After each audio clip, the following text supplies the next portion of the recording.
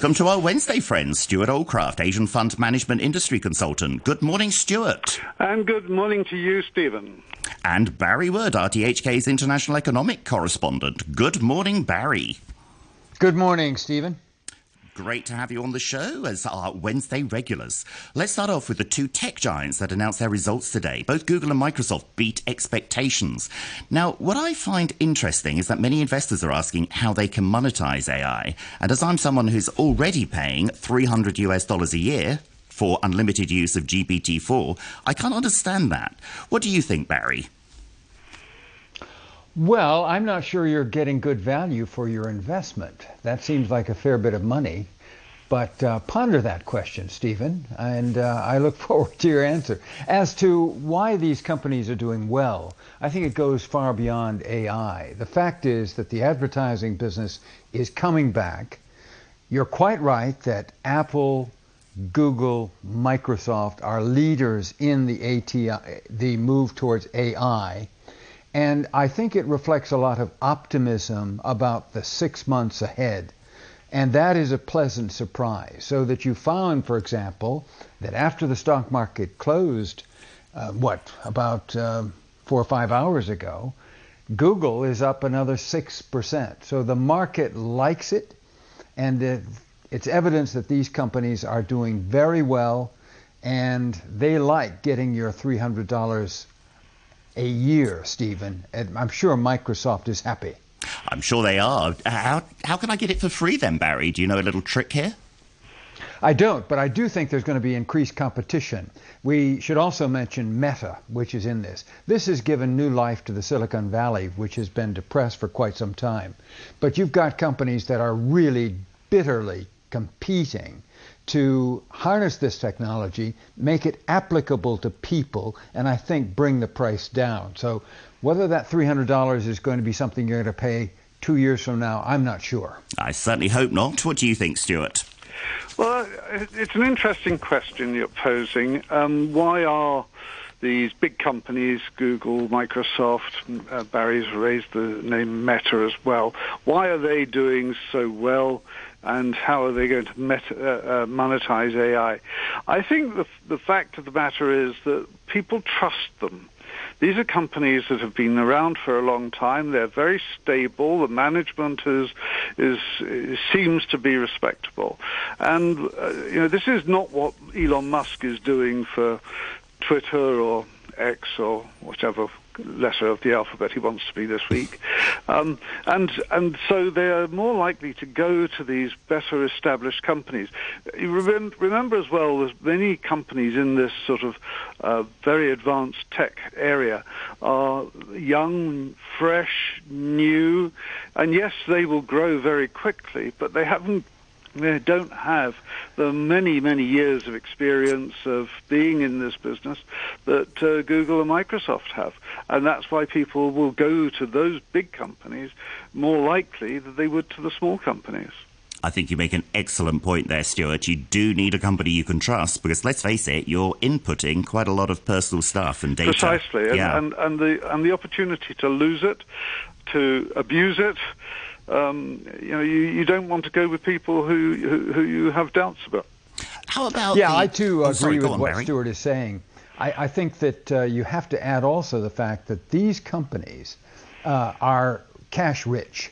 It costs a lot of money to try to mobilize this new technology and put it into your systems. They also benefit from the fact that all of the human resources, the human capital, the people that can put these programs together are in the Silicon Valley. So it combined with the fact that they have trust is a very important element. Yep. And I was quite interested to hear something new they announced, which is for $30 a month. $30 a month, you can get a daily summary of your emails. That sounds pretty attractive to me. I think I'm just very interested in anything that saves me time. I just look at my delete box, actually. Oh, okay. Is that where my emails are going, Stewart? I remember that. Well, the delete box is the single largest box which needs clearing every so often. Yes. Because how many emails do you actually read that you then keep? My experience is not that many. Yeah.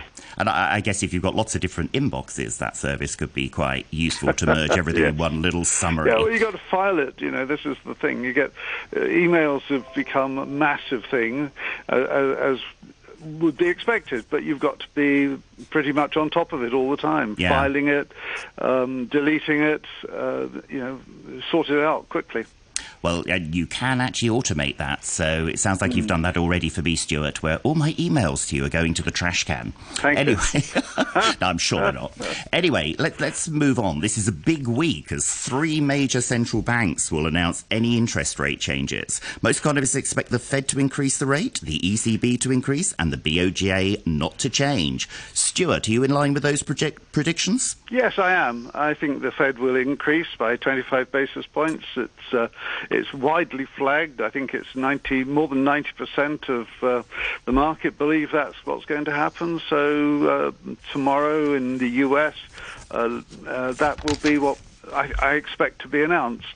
I think that the BOJ, on the other hand, in Japan is it's a bit more reluctant to change rates. It's the yield curve that they look at, and they're on a different basis to the rest of the world. But at least they're increasing rates. But part of the problem in Japan is that you've still got vast numbers of saving accounts, massive trillions of dollars in savings, and people want to earn more interest, but inflation is beginning to occur in Japan, so that's probably something that the BOJ will need to look at.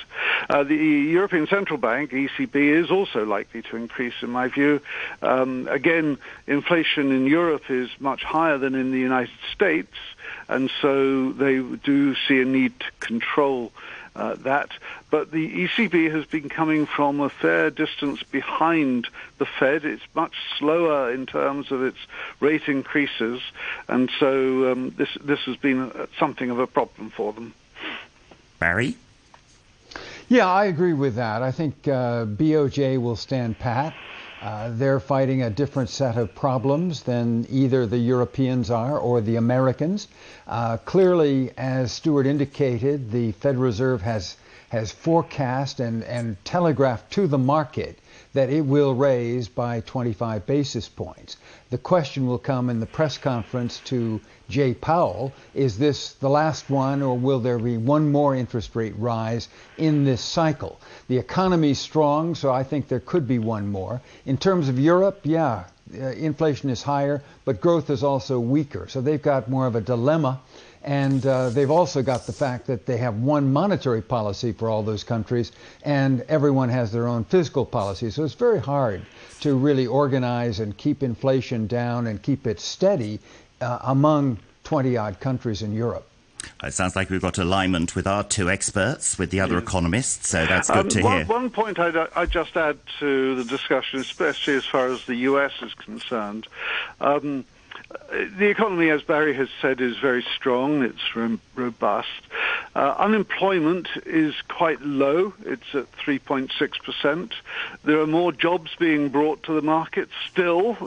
So the issue is not about job losses. It's about job growth at the moment. But the Fed and the government will be concerned that they don't want to see a recession occur, which has been discussed a little bit in the past. And what they're most worried about is just to ensure that the economy continues to roll on as it currently is. Yeah, and I'll be digging deeper with Barry about that in View from the US later, but good to get your thoughts on that, Stewart. Let's move on to the IMF. Now, I believe, Barry, you've been schmoozing at the IMF today. So what I'm interested to hear is, what's the word on the street? What are people talking about? What have they reacted to from any of the announcements today from the IMF? Well, I think the real message is that the global economy is somewhat stronger than had been thought, certainly better than the IMF itself had thought just 3 months ago, a lot better than what it thought 6 months ago. So despite all of the gloomy predictions that private forecasters have made, no recession yet obvious in the Eurozone, certainly none visible in the United States or Canada. and Japan has been a pleasant surprise. The other factor, I think, Stephen, is that China and India are the great winners among the emerging markets, and the IMF did not change any of its forecasts for those countries. I mean, China's going to grow, they say, by 5.2% this year, and India even more, 6.1%. So if you're looking for winners, it's those countries where you are and over to the west in India that are really shining and coming back very strongly from the pandemic. Now, they also mentioned about one of the biggest threats, in addition to sluggish growth on the mainland, is climate change. So are they actually thinking some of this freak weather we've been having this year could actually impact global growth? Yeah, but there was no specific mention of that in the press conference that you mentioned I attended. No, they flag it because everyone knows that we've got this amplitude in climate right around the planet, and that Europe and America and parts of Asia are burning up while there's too much rain and cold in other places. Look, there needs to be action, but the IMF is not the organization that's saying this is what needs to be done, nor are they saying that if you don't act, this is going to have such and such a percentage effect on global growth. They are happy with the fact that inflation generally throughout the world is coming down, and that's a good thing. Absolutely. Moving on to you, Stewart, and moving on to the mainland. So yesterday saw incredible growth in Chinese property shares, a lot based on the simple fact that the Politburo did not say their usual mantra of, quote, houses are for living in, not for speculation, unquote. They missed that out of the latest statement, which people are reading into that there's going to be potential stabilisation steps for the property market. But Stewart, could they be reading too much in them, just missing out that statement? Absolutely. I think that this is a very false position that we're just seeing right now. Yes, of course, the Politburo came up with some positive words. They didn't come up with any actual policies. They didn't say exactly what they were going to do. They just said that this is what they want to do. And this has been received by a very depressed property market very positively. And so the inevitability is that property shares bounce up quite sharply. I think this is very false because the size of the debt that the property market in China is facing is massive. The oversupply of property, the numbers of incomplete or empty properties is enormous. And I think that this is going to take quite a lot longer and quite a lot more resolve to be sorted out. Meanwhile, the rest of the Chinese economy is also beginning to slow down, as we've discussed previously, and the property market is not the route with which to support the whole of the Chinese economy, and that would appear to be the way in which it was received yesterday by this very sharp rise in shares. But frankly, it's all very speculative, and I think over the next week or two, unless we hear some very positive noise coming from Beijing, I think we'll start to see a lot of this roll back, possibly below where it was currently, because if the market is looking for something, and it may not get what it expects. Your thoughts, Barry? Well, I think I defer to Stewart on this one, and to you, Stephen. I think that you're so much closer to it. The fact is that viewed from the United States, China is doing fine. Yeah. It's all relative. I think that's the view from the U.S., and I think that's from an economic perspective, and the U.S. wants to be part of it if they can be, but within the terms of the U.S. Demand, and there is that opportunity still there. Thank you both. Thank you, Barry and Stewart. And Barry will be back later